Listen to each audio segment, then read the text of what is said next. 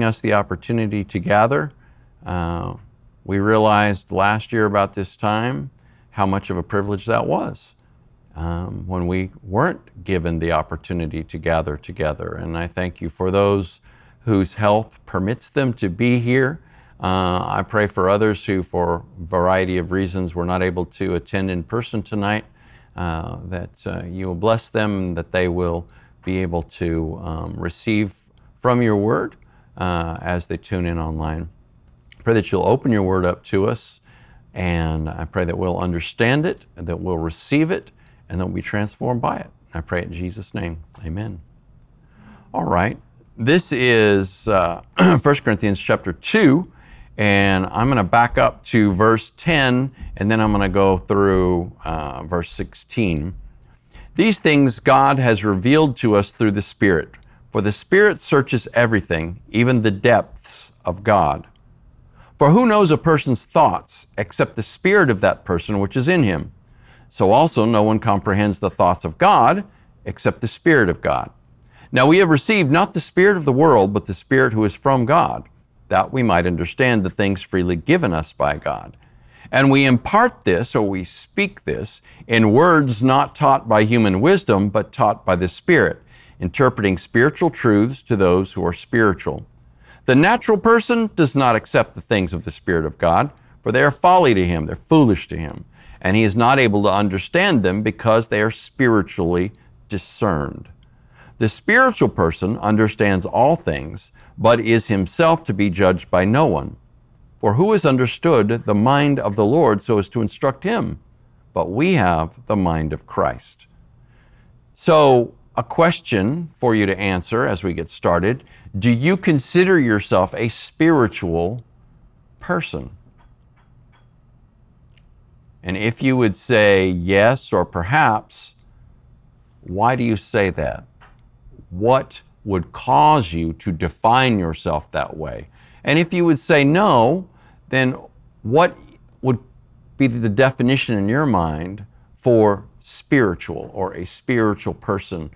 And who would you think of when you think of a spiritual person, right? All right, so here's the interesting thing. We can teach the Scripture, and we seek to teach the Word of God. But people can sit and they can listen to that and evaluate that with a natural mind and really not receive anything from it. It can just be conjecture. It is just some sort of esoteric wisdom. It's theoretical or historical, but it doesn't become personal. It doesn't make a difference. It's not real to them. Now, there are very emotional people, and they can hear certain things that will cause them to act out with a variety of different emotions. But what I want to help us understand as we study this passage is that feelings and or emotions are not the same as being spiritual. And oftentimes, I think the impression that people have of being spiritual is that, well, I feel very deeply, and I don't get into all that institutional religion, and we're thinking about the externals, right? And that might be institutional religion that's more formalistic, like, say, a Catholic church, or even a Methodist or Presbyterian church would be more formal than our church in many respects. In fact, I would venture to say that it is probably going to be a more formal environment at Levon Drive than it would be here. So I plan on dressing accordingly, right?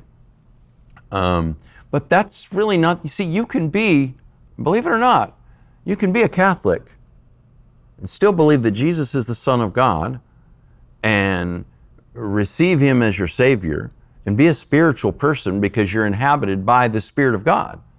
You can be a Methodist or a Presbyterian, or you can be a very, very strict denomination of some sort that's, sort of more rule-oriented, let's say. Oftentimes, people that are more rule-oriented may seem or appear to be less spiritual. They're just going by the rules. They're keeping the law, right? But people can have a variety of external outlooks, if you will, or associations with the word or with religion and still be spiritual. On the other hand, people can go to a denomination or group that is often construed as spiritual, Pentecostals perhaps, charismatic renewal churches of a variety of sorts. I watched a little documentary on Calvary Chapel in Costa Mesa, California. Pastor Chuck Smith started that in the 60s. And Pastor Chuck had been a Pentecostal for years before he started Calvary Chapel. But Calvary Chapel is pretty typically considered a charismatic church, not a Pentecostal church. But we would often associate churches like that, churches that perhaps have extended musical worship and so forth, as spiritual. But you know, that's not necessarily the case. There are spiritual people in those churches, and there are people that are more natural.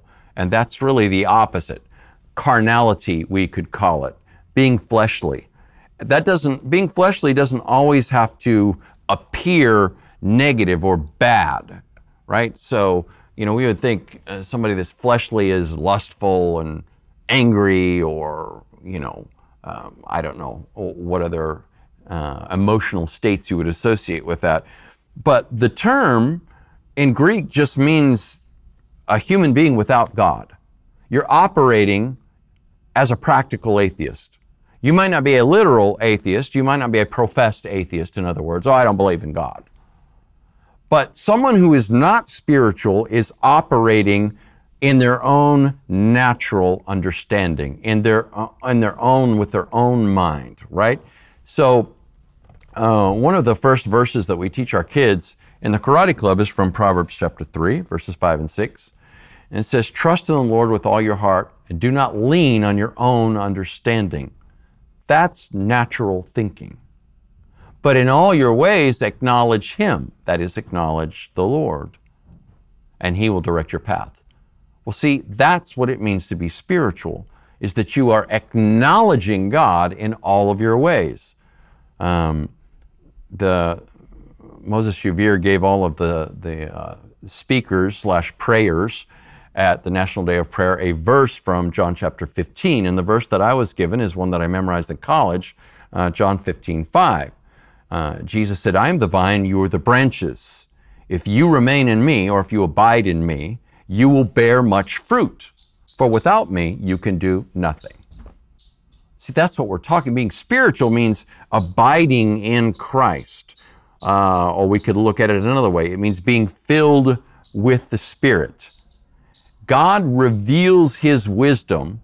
Now, the Apostle Paul was careful to say that he focused on the kerygma, that he focused on Jesus Christ and Him crucified, and that he did not operate in accordance with the wisdom of the world. But at the conclusion of chapter 1 and the beginning of chapter 2, the apostle said, "But we do share wisdom for those that are more mature." Once you get past that initial stage, if you will, of fully assimilating the reality that you can do nothing in and of yourself, that you're completely dependent upon Christ for forgiveness, that you're operating in accordance with grace and not your own works, that you fully believe that Jesus died for your sins, that He rose from the dead, that He's coming back, you've opened your life and you've allowed the Spirit to come in. Now you're ready to move on to the didache, right? Remember these terms? I mentioned them again on Sunday morning. You're ready to move on to this learning phase, this growth phase, which presumably is what we're doing here on Wednesday. That's at least my assumption, that we're not just showing up because we don't have anything else to do, right? So when it says in verse 10, "These things God has revealed to us through the Spirit," He's talking about this secret wisdom from God, this hidden wisdom from God. And then He says, "The Spirit searches everything, even the depths of God." So that is the Holy Spirit. Now, when we say, "I accepted Christ," or "I received Christ," The person of the Trinity that has actually come into you is the Holy Spirit. The Holy Spirit brings the person of Christ into you. The Holy Spirit gives you new birth. The Holy Spirit transforms you and brings about a transition into a life that is more and more Christ-like, unless I'm not submitting to the Spirit. Unless I'm simply operating in the natural, in the flesh, right? We've got to be in the Spirit if we're going to understand the things that the Holy Spirit is teaching. And ideally, my hope is that when you come to a church service or a Bible study, you are seeking to pay attention to the Holy Spirit as He ministers and administers the Word to you, so that you can understand how this applies to you. That you're not just interacting with my speech and my words, but you're allowing the Spirit to speak these words to you, okay? Then he goes on, the Spirit searches everything, even the depths of God. In verse 11, he says, for who knows a person's thoughts except the spirit of that person which is in him? So also no one comprehends the thoughts of God except the Spirit of God. That's very interesting. That's telling you something about the nature of a human being, about the reality of having a spirit and what that does. I'm made in the image of God.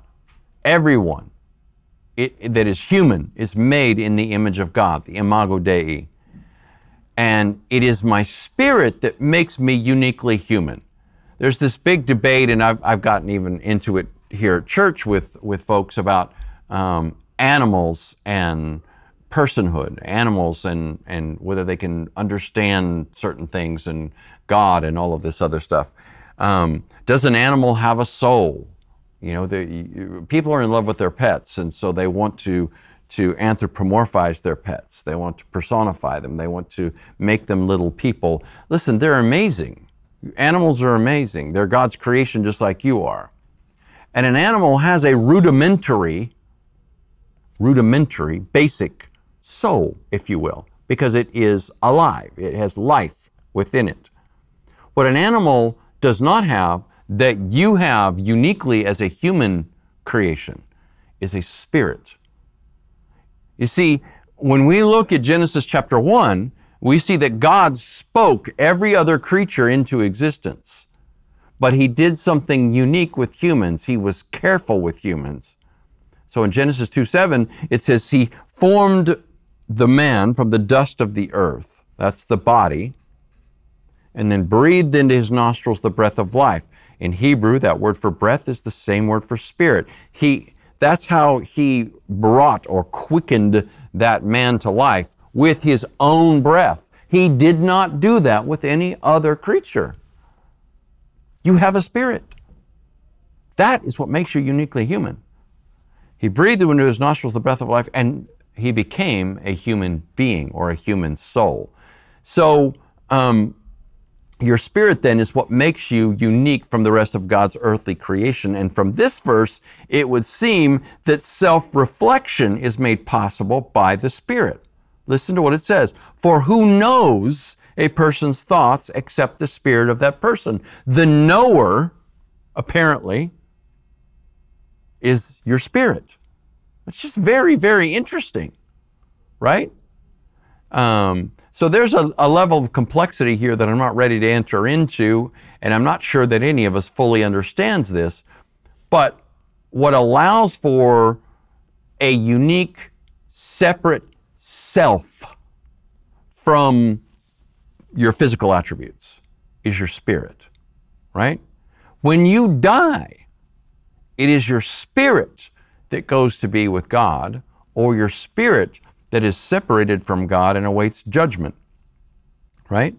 That is the immaterial part of you. And then there is this constant interaction between the spirit and the physical that creates the human life or the human soul, right? So this is why faith is so important, because faith is the sensory organ of the Spirit. That's how I like to say it. It is the way, faith is the way I integrate intuitional knowledge with rational knowledge. So I'm going to use this word intuition. And some people might confuse that word also with, well, I had a feeling, right? The word feeling is very, very broad. But there is within a person whose spirit has been, we'll say the eyes of the spirit of that person have been opened, or the incapacity of the spirit to comprehend or perceive God has been taken away. That's what happens when we're reborn and transformed. The spirit is enlivened, the spirit is healed, the spirit is broken because we're fallen creatures, but that spirit is reborn and resurrected and made well, if you will. But the way that I sense what's coming from the Spirit is through faith. That's the sensory organ. That's why faith and the Holy Spirit, they're essential companions. And this is what I've said for years in this church. This is what we need to work on. This church is full of wonderful people, but I'm not sure how many of us, or how often many of us, operate according to faith and allow the Holy Spirit to move us. That will change everything in your life, right? God speaks to the spirit, not the intellect. God doesn't speak via audible voices. Now, He can, obviously, and He has at various times. But that is not the typical way that God speaks to a spiritual person. You're not listening for an audible voice, because what you're going to hear is your own voice, right? I say this often, and I think I mentioned it Sunday. We talk to ourselves all the time. It's called subvocalization. Well, God spoke to me, and I'd be like, okay, well, what does His voice sound like? It probably sounded like your voice. So now we need to really, really take 3 steps back and say, well, okay, was that God speaking to me? No, it's this kind of God leading us is intuitive. And then I interpret that with my voice, right? With my inner voice. I'm saying, this is what I believe God is saying. If I'm spiritual, I'm repeating back what the Holy Spirit is leading me to understand in my spirit. Intellectual knowledge is not bad, but it's different. It's derived differently. It's very, very soulish. It's very natural. So you have some incredibly intelligent people in history that have been theists, that is, believers in a personal God. Many, many of them Christians. But you also have many brilliant people, intelligent people, who are atheists. In fact, I think oftentimes today, people associate someone with a high intellect with atheism. So it's obvious that intellect is soulish, which is to say it's natural, it's not spiritual. Now, God can be understood as plausible through the intellect, right? So people like William Lane Craig do apologetics to sort of clear the path, so that you can say, okay, there are reasons to believe, right? And that's what his seminal text about that I taught in here years ago is called A Reasonable Faith. But reason will not, in and of itself, lead you to a relationship with God. Reason, in and of itself, is not spiritual in nature at all. But it's a check. So just now, when I said, I use these categories, I said you subvocalize, you talk to yourself. What did the voice sound like? It sounded like your voice. I'm using reason to speak to your mind. But what I'm hoping is that this is going to clear a path so that you can begin to perceive your own spirit as God chooses to speak to your spirit. But that creates faith. It says, so also no one comprehends the thoughts of God except the Spirit of God. So it's the Holy Spirit that makes the thinking of God comprehensible to the limited human mind. The Holy Spirit is our interpreter. I always want you to pay attention to the Holy Spirit. I want you to ask the Spirit to speak to you when you open your Bible. We need to stop approaching these things in a naturalistic fashion. He is the one, that is, the Spirit is the one who reveals and applies God's mind to each faith-filled person. And he makes the immutable God relevant in a transient world. What does immutable mean? You know what that word means? Immutable? Unchangeable. That's right. He's unchanging, unchangeable. He's unchangeable and he's unchanging. But the world is changing all the time. It's constantly changing. So how can we understand this unchanging God when we're just all over the place, right? That's what the Spirit does, right? And interestingly, this is perhaps one way of understanding John's name for Jesus, which is the Word, right? In the beginning was the Word, and the Word was with God, and the Word was God. Well, there was a philosopher about 400 or so years before Christ by the name of Heraclitus, who said, you cannot put your foot in the same river twice. Well, the river is like the world. It's constantly moving. But we can understand it. We can comprehend it via the Logos. So nature operates according to laws. Nature is constant. It is consistent. So we can observe things that are going on in nature. We can experiment, and then we can predict how that will happen again in the future. That's how technology works. So everything that we say science. Science is a method. People have turned it into a religion. It's a method of gathering data and experimenting and being able to predict what's going to happen next as the result of that knowledge. It's a method of receiving knowledge, if you will. So the Logos, Jesus, is the one who takes this incomprehensible world and causes it to make sense to each of us. So this is why I'm going to say this again and again, and I think this is a theme. All of us need to unite around the person of Christ. Not a theory of atonement, not critical racial theory, not some other theological fine point or doctrinal point, but the personal Jesus. That is what C.S. Lewis called mere Christianity, right? Basic Christianity, essential Christianity. That's how we can come to know this utterly, awe-inspiring God. The Apostle Paul states that an unbeliever will consider someone who is spiritual to be crazy. And he says this when he talks about, that is when the Apostle Paul talks about the spiritual gift of tongues, right? Now, there's lots of debate about this gift, but tongues represent a language spoken by a person that is beyond or above that person's comprehension of the language. And this was a miracle that was used to proclaim the gospel in Acts chapter 2, which I plan to preach on in the not too distant future. And it was a miracle that was used to proclaim the gospel due to the concurrent operation of the gift of interpretation. So the Apostle Paul said, if someone speaks in tongues in a church service, then there must be an interpreter present.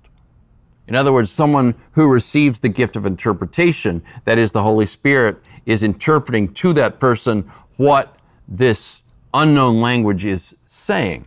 Otherwise, the Apostle Paul said, then the person who is speaking in tongues needs to remain seated and needs to remain quiet. But this is why the Apostle said, I'd rather utter 5 known words in a church service than 5,000 words in a tongue, because I want people in that service to understand. But tongues appear to be a gift given to the believer as what many have called a quote-unquote prayer language. It is to express the inexpressible. And being in the presence of God is overwhelming. God is awesome, and His thoughts are too great and too many. As the hymn has it, He is ineffably sublime. He is unspeakably above and beyond us. So perhaps the gift of tongues is an expression of the Holy Spirit that frees one from the need to comprehend all that they are expressing in praise and worship of this utterly awe-inspiring God.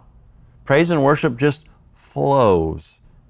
It flows out in an expression that is beyond human comprehension. Now, you may find yourself singing various choruses and verses and so forth, and there's nothing more spiritual about tongue speaking than singing or praying or preaching in a known language. However, I'm trying to help us to understand that we're dealing with a God that is above and beyond us, and that the spiritual is not natively intellectual, right? It's not anti-intellectual either. And you could get that perception from some groups that are very focused on the Holy Spirit, that put a high premium on tongue speaking, which I do not believe that that is a gift that the Spirit gives to everybody. And there are groups that would disagree with me and say, no, you don't even have the Holy Spirit unless you have that gift. And we could get into a debate there, and eventually we'll get into that because it's in this very book. The Apostle Paul talks about tongues extensively in chapters 12 and 14, right? But listen to this brief passage from Romans, and this is the Apostle Paul again. This is Romans 8:26 and 27. He says, in the same way, the Spirit helps us in our weakness. We do not know what we ought to pray for, but the Spirit Himself intercedes for us with inexpressible sighs or groanings. And He who searches our hearts knows the mind of the Spirit, because the Spirit intercedes for the saints in accordance with God's will. So perhaps someone who is caught up in a tongue-speaking, shall I call it an episode? Maybe that doesn't sound very healthy. Is being taken over by the Spirit, who is those inexpressible groans or sighs are being spoken through that person, right? Next, the apostle writes, now we have received not the spirit of the world, but the Spirit who is from God. Bah, stop. Satan is a spirit. Satan is a spiritual being. There was a homeless guy that we used to try to minister to years ago, and I heard that he got murdered, actually, about a year ago, Mr. Phillips. And I had to have him trespassed off of a couple of properties because we'd help him, and then he would start getting aggressive, and I'd have to tell him that I don't want him to do that, or that we can't give him any more money, and he would get mad and he would want to fight and so forth.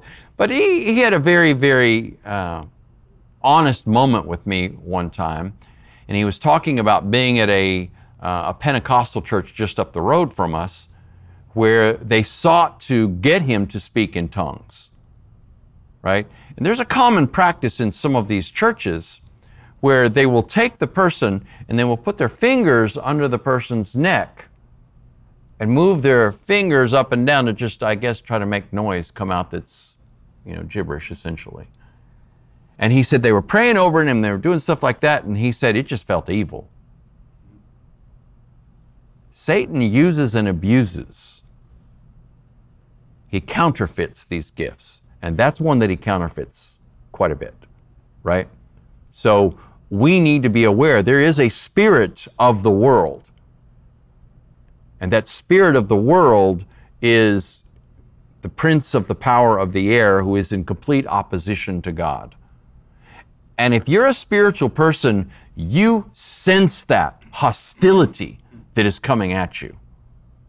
And you need to be sensitive to whether you should even get into an environment where the spirit of the world is operating powerfully among people. This is why, people go to these protests and they turn into riots and so forth. You need to pray very seriously about where and when and whether a protest might be something that is valid, legitimate, over a grievance that is, but that doesn't mean that the people that are all there are going to be doing anything that is safe or healthy or, right.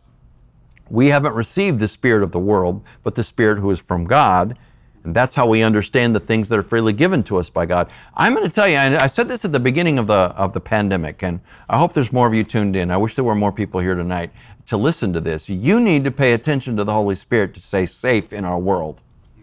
You really do. You need to stop bouncing around in the natural.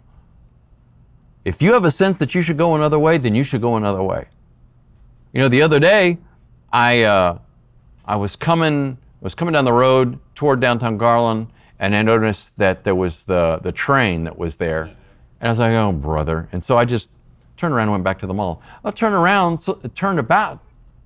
out, and somebody got hit by the train.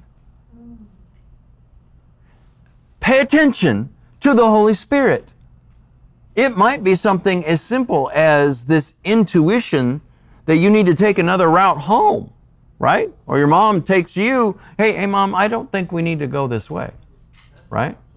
It could be something like that. You never know what the Spirit is trying to say to you and how He's trying to lead you. I said this in the midst of the pandemic, and in relation to to getting this, I try to pay attention. I'm not perfect, not by any means. I try to pay attention to the Holy Spirit. And again, as I said a couple Sundays ago, I've been to the gym every single day that it's been allowed to be open. This church has been wide open ever since we've been allowed to be open.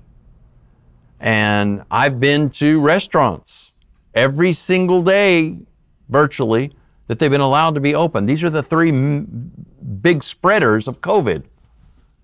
And yet, I haven't had it. I try to be careful. I try to pay attention to the Holy Spirit. I try to be safe. Right? It's critical.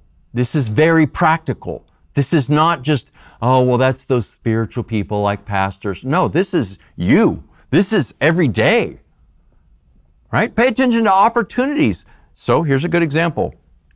I came back a little bit early the other day, and I had already worked out at the gym. I'd gotten all my other stuff ready. And I was like, if I got this little buffer of time, what do I want to do with this time right here? And I had this kind of sense, no voice, right? Just this kind of sense, go to Roseline. Like, I don't want any more coffee. So then I happened to look on my phone, and lo and behold, Moses Uvir had texted me and said, hey, you want to come and get some flyers for me over at Roseline? Well, he texted me like an hour before I saw it. So I was like, I'm going to go over there either way. And I texted him back, even as I was heading over there, and said, hey, are you still there? Well, he texted back. I'd already gotten over there and saw him sitting there. We ended up talking for an hour and a half. It was a great conversation, right?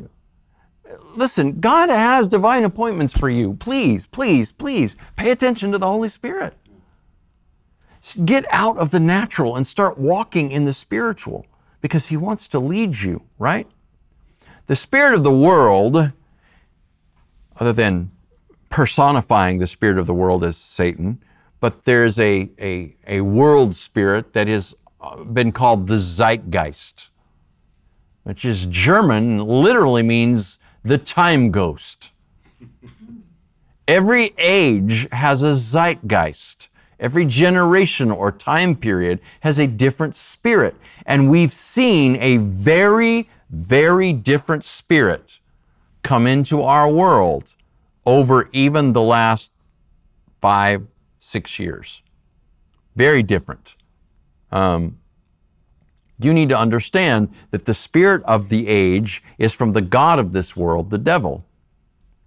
He is the spirit behind the dominant worldly beliefs and practices of any age. The reason the zeitgeist changes may be due to the tactics and schemes of the devil, or because there are different demonic forces. He's essentially the head of an angelic army, a fallen angelic army that is attempting to destroy the world. And the reason the zeitgeist changes, maybe there's a change in leadership there. I don't know. But the intent is always the same: to steal, to kill, and destroy. Jesus said, I've come to give you life, abundant life, right? But the thief comes to steal and kill and destroy.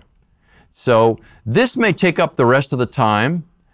So I might not finish this chapter as I thought I was going to tonight. But I want to step away, and I want to talk about what I see as the spirit of the age, based on a book that I just finished reading by Voddie Baucham Jr. called Fault Lines. And We could call the spirit of the age neo-Marxism. We could use a term that is more specific to the tactic that is being used. Bauckham uses the term critical social justice quite a bit. And it encompasses social justice, critical race theory, and other affiliated critical efforts to overturn the Christian worldview in the West, right? Critical racial theory, critical social justice, this is a set of ideas, modes of thought, ethics, and methods that define critical social justice in both thought and activism, that is, theory and practice. Practice is practice. In a meaningful way, theory is the central object, the canon and source of further revelation of canon of critical social justice.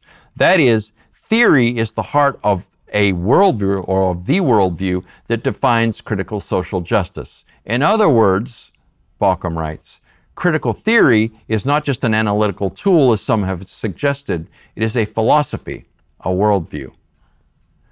The Democratic Party in America is pushing this perspective. Our educational system is indoctrinating children with it, and major corporations from Coca-Cola to Apple are strongly supportive, as is the majority of mainstream media and many so-called influencers in social media.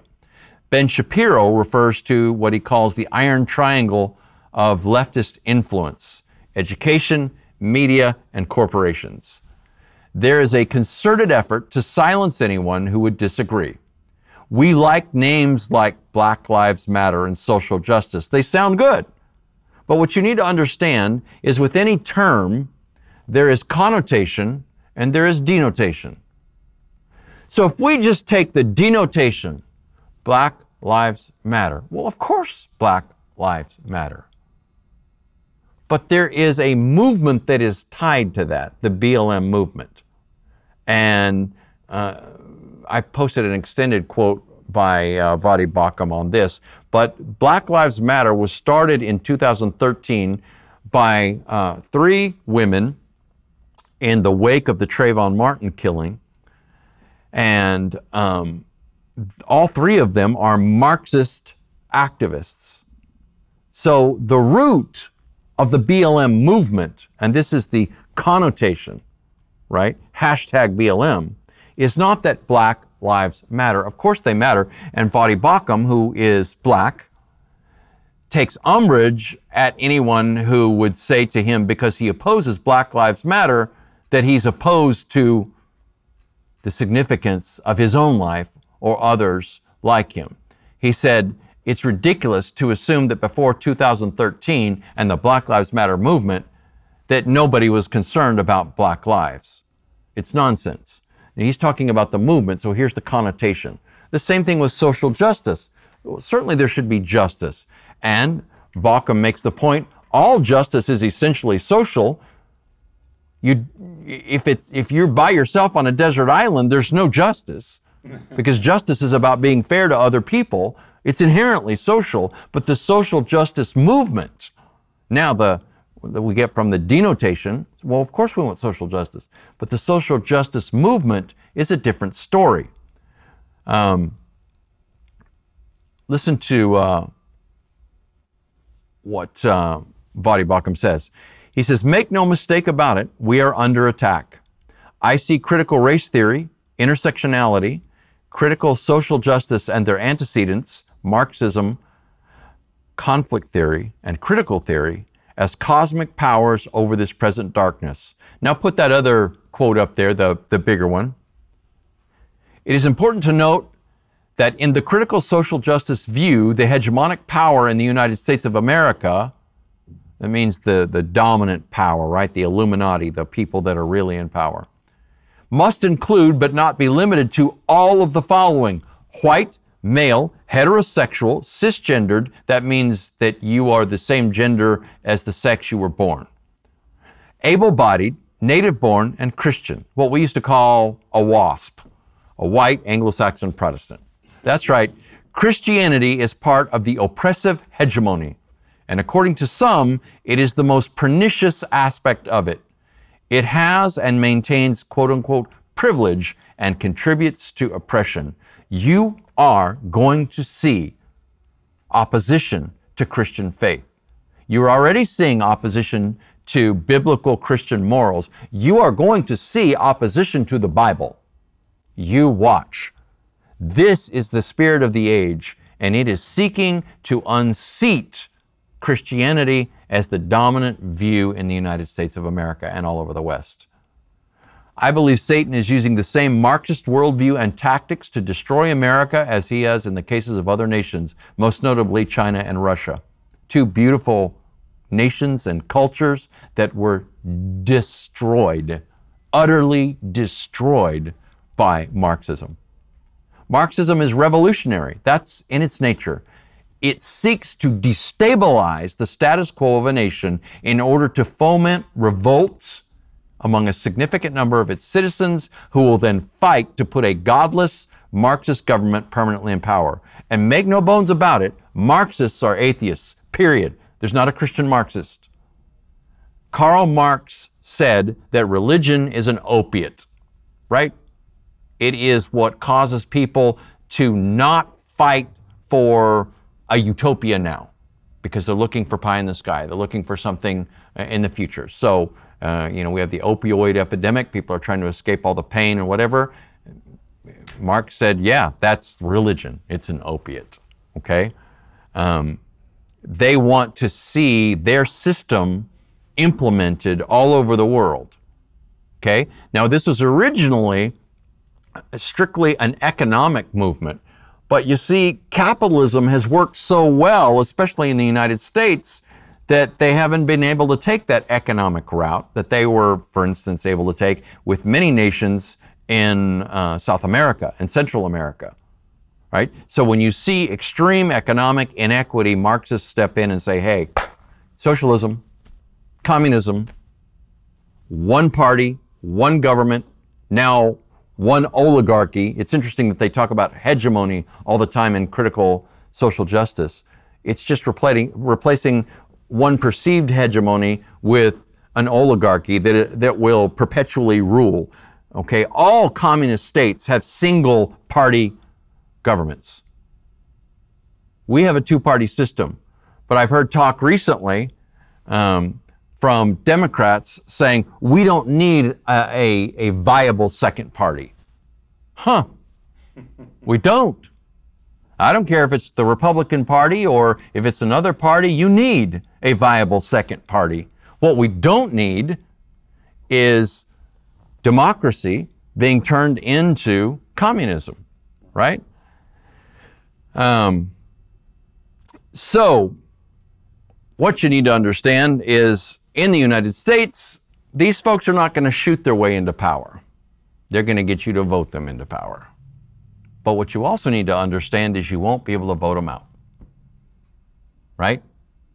What you vote in when it concerns Marxism, you'll have to shoot your way out of. This is why these folks want a disarmed United States of America. This is the dominant worldview that is taking root in the United States of America. It might sound like I'm being political, but the dominant zeitgeist is in fact political in nature. Now, you haven't heard me closely align Republicans with Christianity. There are plenty of Christian Republicans. There are plenty of Christian Democrats.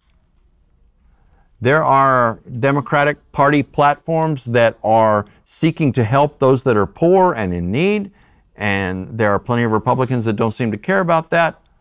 There are plenty of Republican platforms that are in support of Christian faith and Christian morals, especially family values.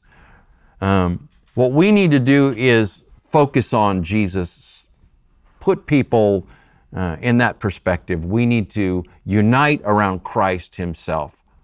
And we need to recognize that there is something that is working in this world that is seeking to remove Christianity from the United States of America. Now, in the 20th century, Marxist governments are responsible for the deaths of 100 million people, minimum. That makes Nazism look like amateur killers, right? And we don't have Nazism anymore, but we sure have a lot of Marxism. And it is amazing to me that after the utter abysmal failure of Marxism in the USSR in the 90s, that it has made a huge comeback in, of all places, the United States of America. So, we need to resist these movements and organizations that seek to divide and conquer America. We must continue to uphold religious liberty so that we will have the freedom to preach the gospel. Increasingly, once presumably gospel-oriented Christians are buying into this zeitgeist and putting themselves on the wrong side of the divide.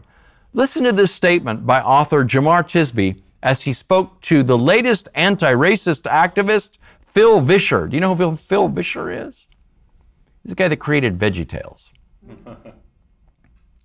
So Jemar Tisby speaking to the creator of VeggieTales, who's now an anti-racist, and says, religious freedom is really code for white Christians being able to do what they want to do. Oh my goodness. This is what these folks teach. This is what they believe.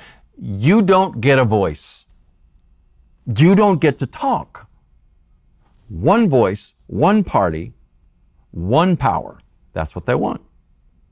So I want you to consider that. And when you go to the voting booth, I want you to look at the people who are seeking those positions and realize that they may well be persuaded by this idea. And these ideas sound on the surface, the denotation sounds very, very good. Black Lives Matter, social justice. Well, of course. Anti-racist. Well, of course.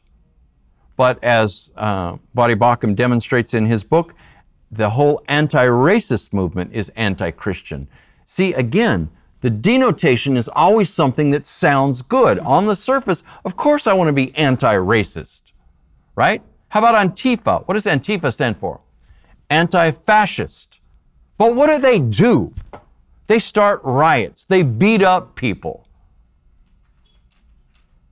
So we need to seriously consider and look under the surface. We need to pop the hood, okay? So if you buy a car, don't just look on the outside, right? They might have buffed it out, painted it, made it look real nice. You better pop the hood and look under. You better drive it, okay? In fact, get a mechanic to look at it. When I bought my, when I was driving for Uber and Lyft back in 2015-16, I bought a Honda Pilot, 2006 Honda Pilot, and this is when Lane Lewis was still here local and working at a Firestone. And I asked the fellow that I was buying it from, I said, hey, can I take this to my mechanic? And I called Lane and I said, hey, will you guys look at this? So I drove it to Lane's Firestone, and I mean, he checked it all out. And he said, no, it's in good shape. And it's good that I got him to check it out because later I took it to Rusty Wallace Honda and they wanted to do $3,500 worth of work on it. Like, no, my mechanic said it's okay. So, but I bought it as a result of that. I had somebody who knew more than me who looked at it. Are you paying attention to me right now? Don't just be gullible and go down this same road that other people that are in your set are going down because of a few posts or whatever. We need to seriously look at this. And again, I keep recommending this, and I really, really think it's important. Get this book, Fault Lines, Voddie Baucham Jr., and read it. It's eye-opening, and it's very insightful. All right? So I'm not going to get into these other verses right now. I'm going to go ahead and wait until next week to do that. So thank you for joining us, and if I made you mad, I'm sorry, but I love you. All right? God bless you, and we'll see you guys next week.